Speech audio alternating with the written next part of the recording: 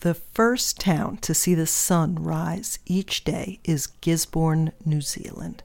Well, Gisborne's most famous daughter is Kiri Te Kanawa, and she launched the world into the new millennium on January 1st, 2000, with a performance at dawn of Pokare Kare Ana, a Maori love song. Here's a clip from the broadcast, which was watched live by almost 1 billion people around the globe.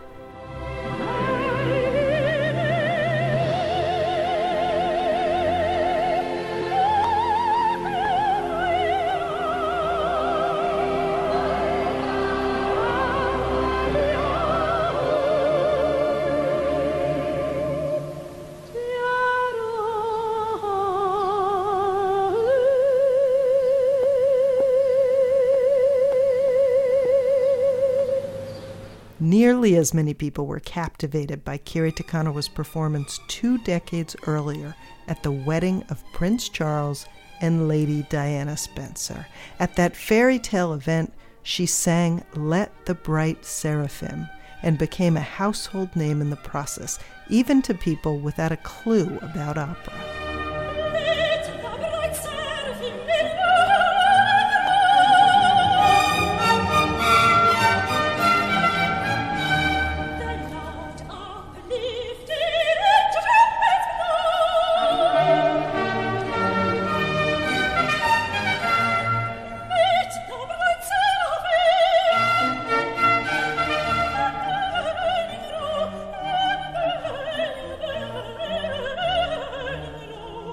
The wonderful, surprising story of Kiri Te Kanawa's rise from the remote seaside town of Gisborne to just about every majestic opera house and concert stage around the globe on this episode of What It Takes, a podcast about passion, vision, perseverance, and this week, vibrato from the audio archives of the Academy of Achievement.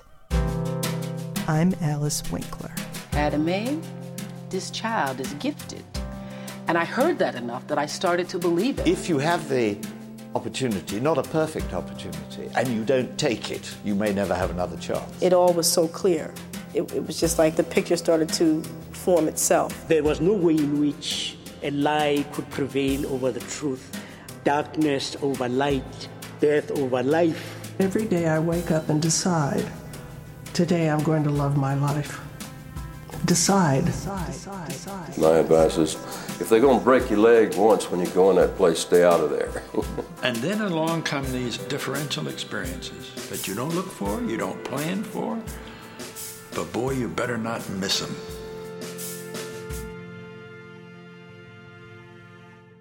All you do is you breathe and you sing. Now it's how you breathe and how you sing on top of that is what you have to learn to do. But it's no more difficult than that. And that's all I do, is I breathe and I sing. Easy for her to say. Kiri Te Kanawa was born with that voice, that sumptuous voice. But nothing about her life hinted at the success that was to come of it. She was born in one of the most remote corners of the earth to a couple who were having an extramarital affair and gave her up for adoption.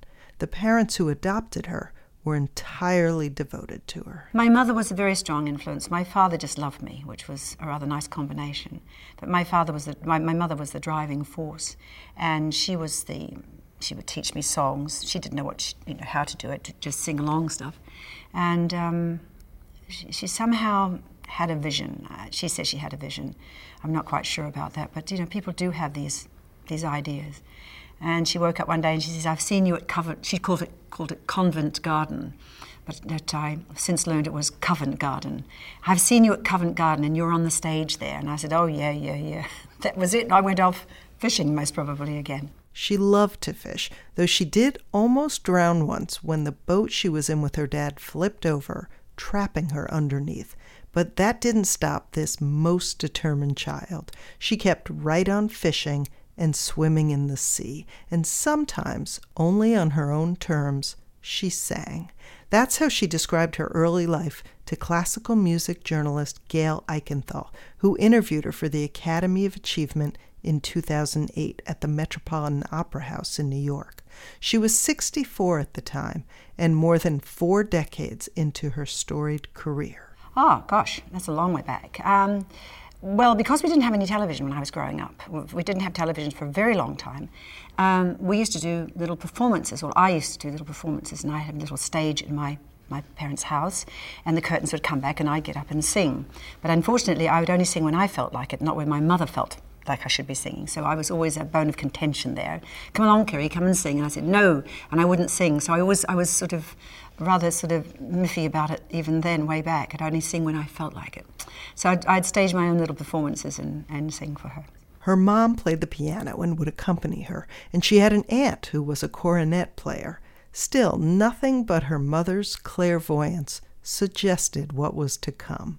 So when did she realize she truly had a gift? Well, I didn't realize it at all. But when she was 14, Takanawa's parents sent her to Auckland for singing lessons once a week, and they enrolled her in a Catholic high school for girls in Auckland, where she joined the choir.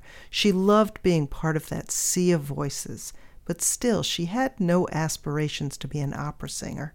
It didn't really occur to her. No, if you know anyone from New Zealand, from Polynesian countries, they're very laid back. It's always, oh, it'll be all right tomorrow, it'll be fine, and it's all very happy, and no one stresses themselves out. And then suddenly you've got this thing on your hands, which is a voice in your throat, and you suddenly it's interesting, and other people are interested in you, and suddenly you get on this sort of treadmill of go, and there's no end to it. That treadmill would truly start to speed up when she was 21 and moved to England to study singing more formally. But even before that, there was a paid gig close to home, her first. I went to a school and I sang 3 or 4 songs, and I was given a thing called 2 guineas. I think they still use guineas in horse trading, but towards horse sales. So I was given 2 guineas to sing my 3 or 4 songs. And then I started singing at weddings and funerals, and after, at the reception of weddings. That's how I was doing. I was earning my money to pay for my clothes and my singing lessons to help my parents out. She remembers one night in particular when she tried singing at a nightclub. I went to a place, it was called The Colony, and I came in with my little songs and everything, and these people, of course, they're well into that, really, really into their cups. It's well, all over the place. And here I'm evidently, and I'd forgotten what the impact was I was singing Ave Maria. So you can imagine, they're sort of all completely drunk, and they most probably thought, have I just died and I'm off to heaven because she's singing Ave Maria? So evidently it was quite surreal, that one too. But I sang my little Ave Maria and, whatever. And you probably looked like an angel as well. I was dressed in white. They were really drunk. All the while, she was trying to get through school in Auckland. It was a struggle. But she says that wasn't really her fault. The Catholic girls' high school where she was sent was the same school where her singing teacher worked. So at any time that she was free, they'd get the call, Kiri's to come for singing lessons. So my singing, my ordinary education was constantly broken into by my singing teacher. It was never I had a definite time. She'd always pull me out of class. And now, if I look back on that was actually very wrong. And they should have put me into classes that was going to sort of advance my education along with fitting in with her, but it never happened like that. So I just went along with it as I did, and the school went along with it because, after a while they could see that something quite sort of extraordinary was happening. But still, she flunked out of school and went to work at nights as a receptionist and as a telephone operator so that she could study music by day, despite the exhaustion. Eventually, she started entering and winning every singing competition she could, and with those victories came scholarship money. Then the New Zealand government gave her a grant, and she was on her way to England. I always said that, I never ever missed a green light. Because if I walk down the street, I'll never ever wait for a red light. I'll only take the green light. So you can imagine how I'm walking. I'm sort of crisscrossing to get to the green light all the time. And that's been my sort of aim in life, is to never miss an opportunity. In London, for the first time, she started learning to sing opera. In New Zealand, she'd seen and fallen in love with a couple of operas, Don Giovanni and Porgy and Bess, but it was still new for her voice until it became everything to her. At first, she was a mezzo-soprano. That's a soprano with a lower range who typically plays secondary roles.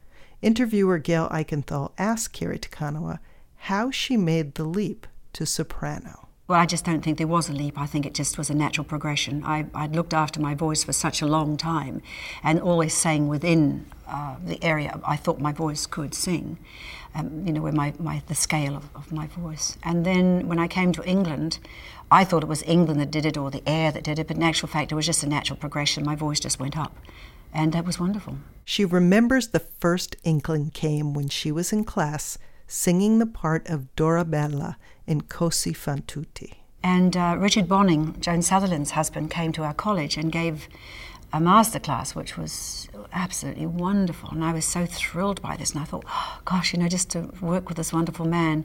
And he said, "You're not a mezzo." And he looked at me and he said, "You're a soprano." And I thought, oh yeah, tell me another story. And I just continued as I did. Then, of course, I found my wonderful singing teacher, Vera Rocha. And from that point on, I just started working on my voice very carefully, and it just went up. It just naturally went up. I never knew I had a top C or a top D or anything like that. And I mean, I hardly ever sing them, but when I want them, hopefully they're there.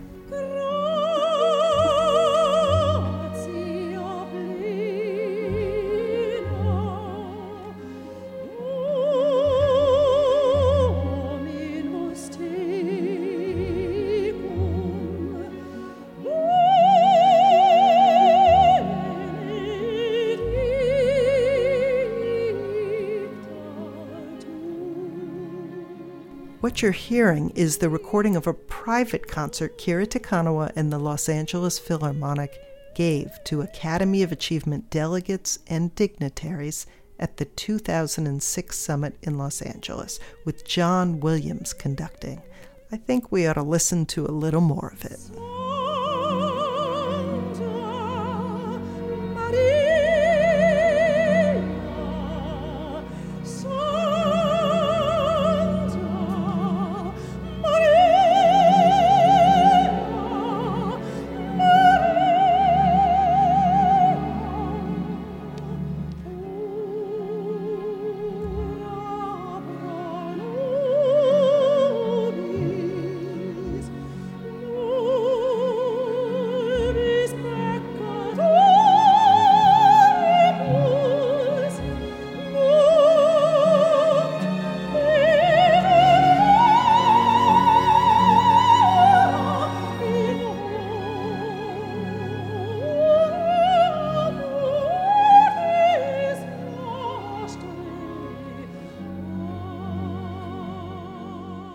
Coming back down to earth now to pick up with our chronology.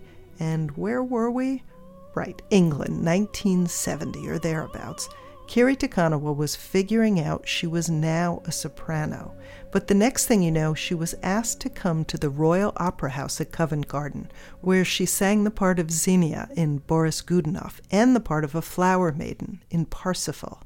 But the part that really fueled her stratospheric rise was Countess Rosina Almaviva in Mozart's The Marriage of Figaro, a part she prepared for an entire year. They call this Junior Principals, which is a nice title, actually. So I studied it, but the most amazing thing is that I sang Figaro in English. I learned it in English. They made me learn it in English. Then they sent me off to Santa Fe, New Mexico, to sing it in English. And of course I sang with Frederica von Stade, her first Cherubino, my first Countess. Then I came back to Covent Garden and went back into Italian. How's that? Well, so my head was going, and then from that point on, I stayed at Covent Garden for 5 years. But the most interesting thing about it was I was paid £50 a week, and that was my salary for the Countess. And every role that I did for the next several years. I think my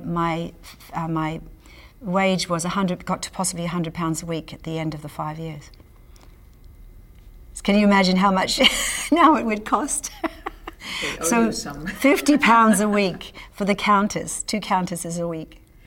And you know, I was pleased. I was actually pleased. I was not, it wasn't about how much money that I wasn't getting, it was how much I was learning. And I was more than pleased to do that. And I look back, that was my apprenticeship. That's what you did. It may have been an apprenticeship, but it was also a rocket ship. That debut in 1971 and the 5 years that followed changed everything for Kiri Te Kanawa. But she had no way of knowing that when she first stepped onto the stage as the Countess. No, not at all. No.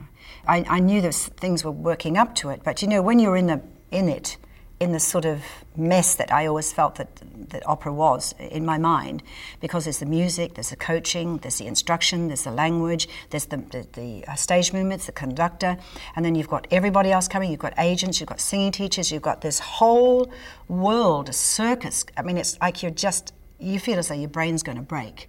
You're wanted everywhere, and you suddenly think, gosh, there's interviews and papers and newspapers, and the Met's calling, and Covent Garden is booking you again, and then Glyndebourne suddenly wants you, and I think, I'm just going to go crazy here. And I just went into my typical South Pacific Polynesian mode of just going, whew, and I just wouldn't take any notice after a while. I just sort of just let it all fly over me. It was the only way I could cope with it. She even managed to tune out the adulation of the critics and the way the fans went berserk when she'd sing Porgi Amor. She just stayed focused instead on her rituals of preparation. Well, I never ever believed in any accolades, because I sort of thought, well, if my singing teacher says it's okay, and the people who are really, really close to me, and there are only 1 or 2 close to me, if they say it's okay, then I wait for that, that sort of signal. But I wasn't really taken in by it, and still haven't been taken in by it, because accolades, they come and go, it's how you feel as yourself. But I do remember the preparation was every night, and during the dress rehearsal, that the pianist would come to my room, and we'd walk up 2 or 3 flights above the dressing room, and I'd literally sing that aria 4 times through. I'd have my costume on, I was all ready, and from that point of work, singing it through 3 or 4 times, very softly, never in full voice, I'd walk straight down to the stage, sit in position, and I was ready. It was just another time through by the time I got it on stage.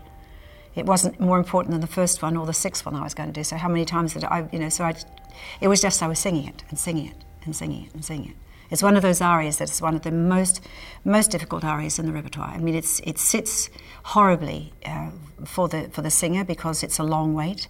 You've got to wait out the first act, and you're listening to what's going on. And of course, you're getting more nervous, but there wasn't time to get nervous because I was too busy singing the aria through. So I had no time to think about anything. And that's what the whole thing is. It's when you're occupied, you just go on and do it. And that's how I did it, and continued to do that for many years, every time I did Figaro.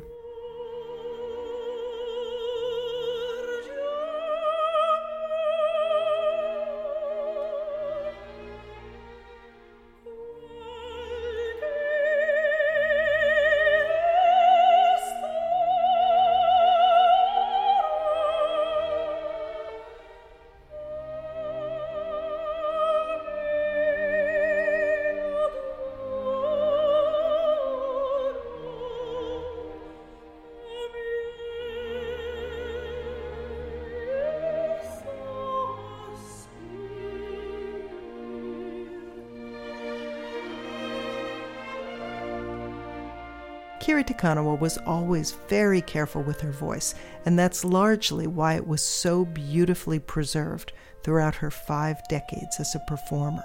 She gave her last concert in 2016. She sometimes turned down roles that were too taxing at the insistence of her voice coach, Vera Rocha. But Rocha wasn't the only one watching out for Kiri Te Kanawa. Well, a lovely story. I remember there were 2 wonderful front of house gentlemen who opened the doors for the clients coming in for the performance. They were huge. I mean, they were the hugest men I've ever seen, in their big Covent Garden red outfits with the big hat. And they would stand at the front door, and I would slip through there, and they'd let me come through the front of house rather than going through the stage door. And I've never really liked stage door very much, because I've always been a bit scary. I don't like going into a dark hole. And anyway, they'd let me go through the front of house, and I'd get a lecture Every day I'd come through the front of house. Now, Kerry, you know that singer. No, don't you end up like her. Now, she did this and she did that. And these two fingers wagging at me. You watch it, and then they'd mention this singer's name. And, of course, it was somebody I really, really admired. And I'd get the lecture for years. Years and years and years. And I used to enjoy it. And I'd hear about the next singer coming through. Don't you be like her, or I was to be like this one. We liked this one. She was fine. She was looking after her career. And so I get this lecture from the front of house men. It was fascinating. Because those are the people listening there all night, and they're there every performance. And they're hearing a voice either, going up or going down or degrading or, having good nights and bad nights. And they would have their assessment the next morning and tell me about it.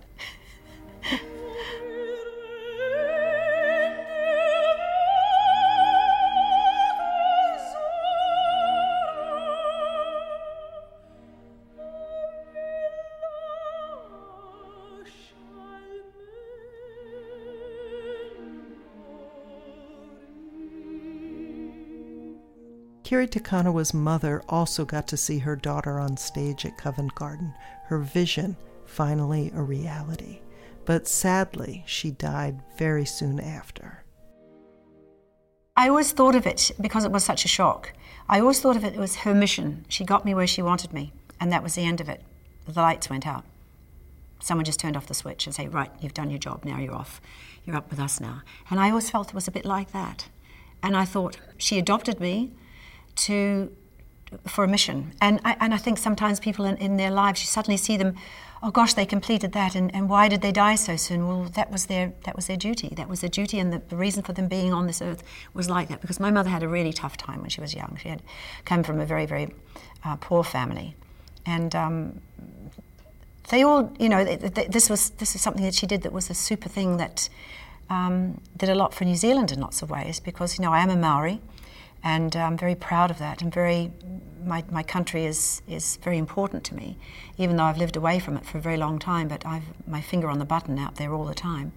And I want to do what I can in the way that I can do it, which is helping young students and singers, and for them to find their way in life, whatever it might be. But to inspire would be an achievement for me, to give somebody direction, to inspire them, and to get them to a level that they never thought they could ever get to.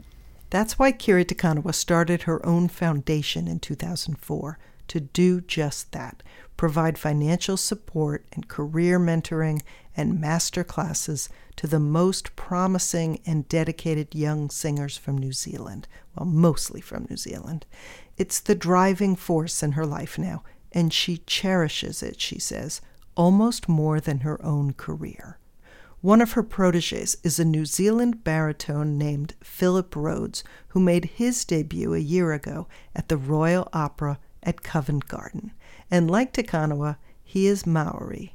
Our interviewer, Gail Eichenthal, asked Te Kanawa whether she felt discriminated against growing up in the 1940s and 50s because of her Maori heritage. I wouldn't say there was discrimination, but there was certainly something that you were not allowed to speak anything other than English. Maori was not allowed to be spoken. It was not taught. It's not allowed to be spoken. And I remember one time I went to a birthday party and I wasn't invited, and they sent me home. And I was the only one who was sent home because I was the Maori girl. And that was the way it was. My mother was devastated, absolutely devastated. She said, how could they do this to a little child? And once again, you see, it didn't really upset me because nothing really worried me, and it still doesn't. I think, man's inhumanity to man worries me, but things like that, that's what people did in those times. And I'm sure they'd be ashamed of what they did, because that would not happen. I don't look at people as being coloured or whatever. I only look at people if they're rude. And I think, gosh, you're awfully rude, and look at you. I wouldn't be very proud of that. But rudeness is something disrespect I don't like. Kiri Te Kanawa once wrote a children's book of Maori myths, tales, and legends to honor her parents and share the oral tradition of her culture. The book is called Land of the Long White Cloud, and it got rave reviews when it came out. The New York Times critic said it was so unusual for a celebrity to write such an engaging first book that, quote, one suspects Maori fairies themselves must have helped her. The same could be said of her debut at the Metropolitan Opera in New York City. Maori fairies are as likely an explanation as any. That debut came, well, by accident in 1974. She'd come to the Met on loan from Covent Garden, essentially, to begin preparing to take over for Teresa Stratas in the opera Otello. They weren't too pleased that I was coming to the Met. They said it was too soon. And I think there was a little bit of opposition there. But anyway, that was fine. I came. And I was going in there watching rehearsals, watching everything they did. And it just sort of happened that I went through the dress rehearsal, watched it, and thought, gosh, this is fairly amazing. And then went home and that was it. And that was the end of it. But then they just called me the next day and they said, oh, we'd just like you to come in. I think it was 2 days or something. Let's come in and just go through it again. So I went through it. And then they said, well, let's stage it. And then John Vickers came in two of the rehearsals and said, oh, let's go through the whole thing with John, which I did. And it was a horrible afternoon. I went home and it was starting to snow and I thought, well, that's that. And then I woke up the next morning and I thought, well, I'll just go shopping or something. And then I was going to go to the afternoon performance. And I had someone staying with me and the telephone rang and I said, if it's the Met, tell them I've gone shopping or whatever it was. And she did. And it was the Met. And she hung up on them. I thought, damn it. I said, what did they want? Oh, they want you to call. I said, what?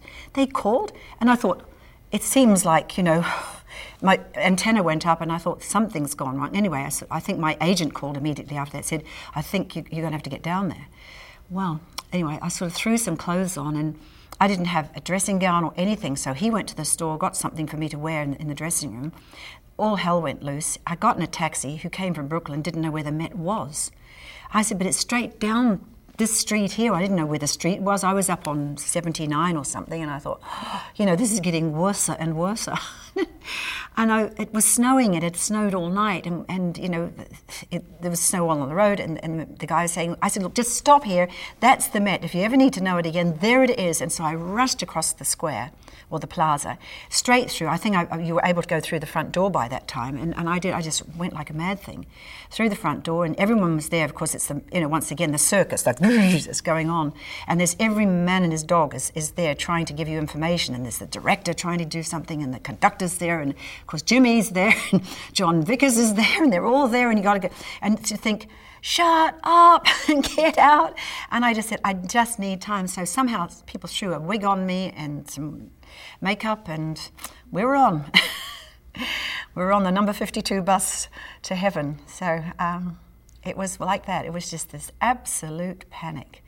And then I got through the first act and I thought, thank God. And none of my family, my singing teacher was going to be there in a few weeks to come see my first performance. And my husband, who was then, was going to come, and all my friends were going to come. And I couldn't get them because it was snowing and it was impossible. So I went on, the loneliest person in the world, and I did this performance and it just went crazy. And I thought, I think this is what it's like to hit the jackpot. It was just the most crazy day in my life. Her debut on 3 Hours Notice, by the way, happened to occur on the one day a month when the Met nationally broadcast its matinee performance. So her voice was heard far beyond the walls of the Metropolitan Opera House. And lucky us, there's a recording of it. So imagine you're hearing this voice for the first time on February 9th, 1974.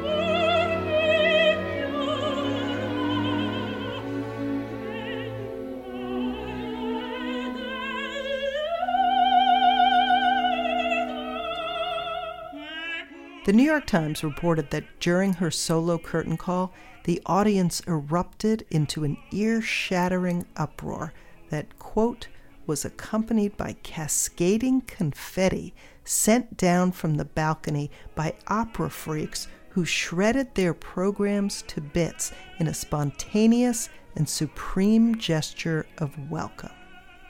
The critics fawned just as hard in the papers the next day.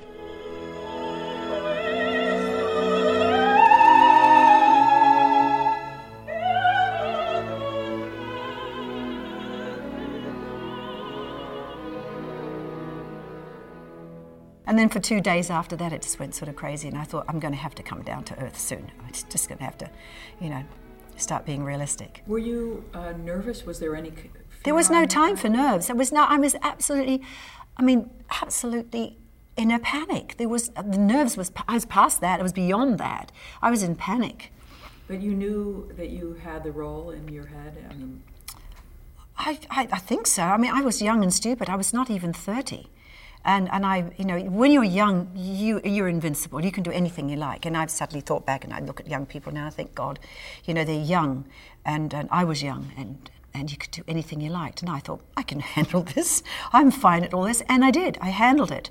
Because then I had to wait about another month to go on for my real performance. And of course, I was more nervous then. So it was a crazy time. It was the most exciting, I think one of the most exciting 2 or 3 days of my life. I wouldn't have changed a single moment in all of it. And then having someone like John Vickers singing next to you, that's amazing. It's a debut, I think people have done debuts like that before, but I don't think anything is as extraordinary as that. For someone who least expected to go on at 11 o'clock in the morning, and I'm on at 2, was so far out of my zone, I was not there. But I made it, and I did it, and as I say, I didn't miss the green light. A whole string of green lights followed. That's basically what happens in a career if you're lucky enough to have that sort of start. That's the sort of... You'd like it to go a little slower, of course. And as I would have done, I would have been happy that, 2 years before, I'd had a little, Covent Garden did it really, basically, but nothing is whiz-bang. I was sort of in a jumbo jet, going faster than anybody else in the entire planet on that day. It was the most I think I look back and I think, just a moment of that again would have been nice to sort of experience, because, when you're in it, it's just going too fast. But I could relive it sometimes, which was nice. Takanawa became best known during her career for singing the music of Strauss and of Mozart. They suited her voice, and she also seemed to specialize in playing countesses. There was just something noble and elegant about her presence. But according to Takanawa herself, that was smoke and mirrors. I like playing those parts, I really do, but I'm more... I think one is the opposite from what you really are, and I'm a real tomboy. I don't ever... you hardly ever see me in a dress unless it's on stage. I'm only wearing pants because you can go faster in pants. I've always found that, the faster you can go, the more you can get out of trouble or get into whatever. But, I go shooting. I shoot with a gun on a regular basis, and I go fishing a lot, and I go golfing. I do lots of things that I love to do outdoors. So that's why I'm a countess in non-reality and a tomboy in reality. But this tomboy knows her way around Windsor Castle. She's performed for the Queen and for members of the royal family many times. None more famously, though, than at the wedding, as I mentioned earlier, of Prince Charles and Lady Di in 1981. The invitation she got is something she'll never forget. My agent rang me and he said, Charlie wants you to sing at his wedding. And I said, Charlie who? He said, Charles. I said, Charles who? Charles Windsor. I said, that Charles. And they said, and you can't say a single word, because, if I'd told somebody, then it would have got out and all that sort of thing. So I just couldn't say a single word. to anybody because of what got to the press. It would have got, and they didn't, and everyone was trying to find out what was happening at the wedding and what her dress was like and who was going to be bridesmaid and who was going to be all this, that, and who was invited and all that sort of thing. So I wasn't allowed, and of course the music, no one would have been thinking about that, but then as we got close, of course, people would have been thinking who was going to be singing, and it was me. The singing was intimidating enough, but the procedures around the wedding were downright nerve-wracking. And then there was the dress. It was designed for her in Paris, bright, almost fluorescent yellow and pink, and was topped by a turquoise hat. Some remarked that she looked like a bird of paradise, but she rather liked it, and she's proud that it's now part of the permanent collection of a museum in New Zealand. Anyway, let's just say performing at Charles and Di's wedding was fraught. I suppose it wasn't quite as bad as the debut at the Met, but it was getting close. It was once again a huge melee of people and the right things to do and the wrong things to do and where you had to be, and there's no toilet, so be sure you know what you're doing.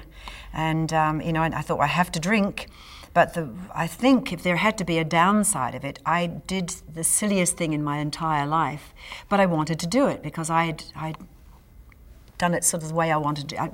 I decided to do Così and Don Giovanni, side by side. One night would be Don Giovanni, one night would be Così fan tutte.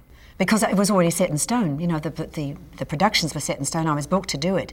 Then the royal wedding came up, and I thought, oh my God, how am I going to get through this? One night off, one night would be Così fan tutte, one night would be Don Giovanni, night off, and I did that 4 times. And nearly killed myself, because we all did it. We all said, there was a little bit of a pact amongst us, Tom Allen and I can't remember who the other cast, but we all decided to do these roles, 2 of them, for Covent Garden. It was like a Covent Garden fest. I think there was most probably Flute, Don Giovanni, Così, and Figaro. I'm not sure I'm pretty sure I did the Don Giovanni and the Così. I can't remember exactly. And in the middle of it, I did the royal wedding. And I thought, how dumb is this to have got myself to this stage that I've just actually wiped myself out. There's going to be no voice left. So I went and stayed up in London for 2 weeks in a hotel. And so I'd go and do the performance. I'd walk down back to the hotel, or it wasn't very far from Covent Garden, and I'd get in that bed and I'd sleep all day. And I'd get up for air, go and have a meal and go back to bed. And I'd shut up for the whole 2 weeks and just stayed in bed and sang in bed, sang. And that was it. And I got to the royal wedding by chance. Because I think it was 2 days later, I can't remember the exact day, but what my schedule was, but then the royal wedding. And I thought, oh God, I'll never do this again. Kiri Te Kanawa was nothing if not hardworking for 50 years. She had success beyond her wildest dreams, but it took a toll on her, and she described the life of an opera singer once as a lonely one. Yes, I think it's lonely because you either are there with very, very, very good friends and they can't always be there in the right country at the right time for you, or you are with people who you only see on a basic sort of, they're just there for not the good reasons for you. I don't want to sort of go into that too much, but it's lonely when you leave the operatic stage and you've been, cheered and flowers have been given to you, and then you go back to the hotel and all the flowers are dying and it's a very lonely hotel room. There's nothing there. So you have to have a life, you have to make a life, whatever it might be, whether it be books or you sing in a choir, or as I do, go fishing a lot, go golfing, go tennis, I took up tennis because it was a faster sport than golf, because golf took a day, whereas tennis takes a couple of hours. Balancing her personal life with that big career was never easy. Her marriage, although happy for many years, ended in divorce, and she spent a lot of time away from her 2 children. Still, she says, she did her best. I did my very, very best as a parent. And I think if you say you succeeded as a parent, I think you're lying. Well, I could have given up the career, but I didn't. And, do I regret that? Well, what do you do?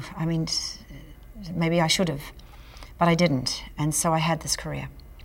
But I sometimes, in the darkest time when I regret a lot, I will stay in the dark part of the night when it's really black and I just see this stinking career. took so much. Yet, it gave me so much. And the people she thanks most to this day for all that it did give her are her parents. Because I have to, I really say that, and I don't want to go into too deeply because sometimes it becomes a little bit emotional, but the reasons that I'm here today is because of the sacrifices of my parents. And I know how much they sacrificed. My father was a very hard worker, and he didn't know what was happening to me. My mother didn't really know what was happening to me. But they sacrificed, and I can't tell you how much, because it would go into years and years of what they did do for me. And I look at my children and I say to them, you're here because of my father and my mother, not because of me. And it really was. It was huge. And they've given me this amazing life, and then I can't even thank them. So all I can do is help. And I think in lots of ways with young students, and I'm working with them right now here at the Met, that is my little bit of payback, if you know what I mean. I need actually to sort of somehow thank everything. You know, the Met has been wonderful to me, Covent Garden was wonderful, Chicago, San Francisco, my own country helped me with finances and scholarships, and, you know, just the way they treat me and things like that. And I just have to thank so many people for the reasons why I'm here.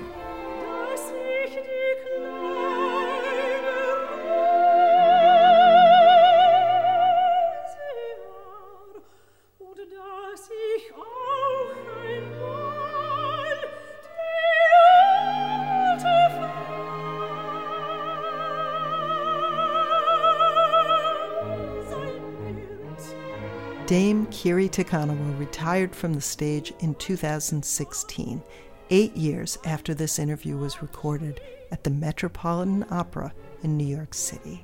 She is still busy running her foundation and helping all those young singers make their own green lights. I feel I'd be remiss if I closed out this episode without mentioning that Kiri Te Kanawa appeared on season 4 of Downton Abbey, playing the part of opera singer Nellie Melba. On the show, she sang Puccini's O mio babbino caro, but she also sang the same aria for the Academy of Achievement a few years earlier with the Los Angeles Philharmonic. So we're going to go out on that version. Revel in it. And one final note, please make sure to go listen to our episode about the great Jessie Norman, who passed away a week ago as I record these words. She had an extraordinary story of her own and the voice to match it. I'm Alice Winkler, and this is what it takes from the Academy of Achievement.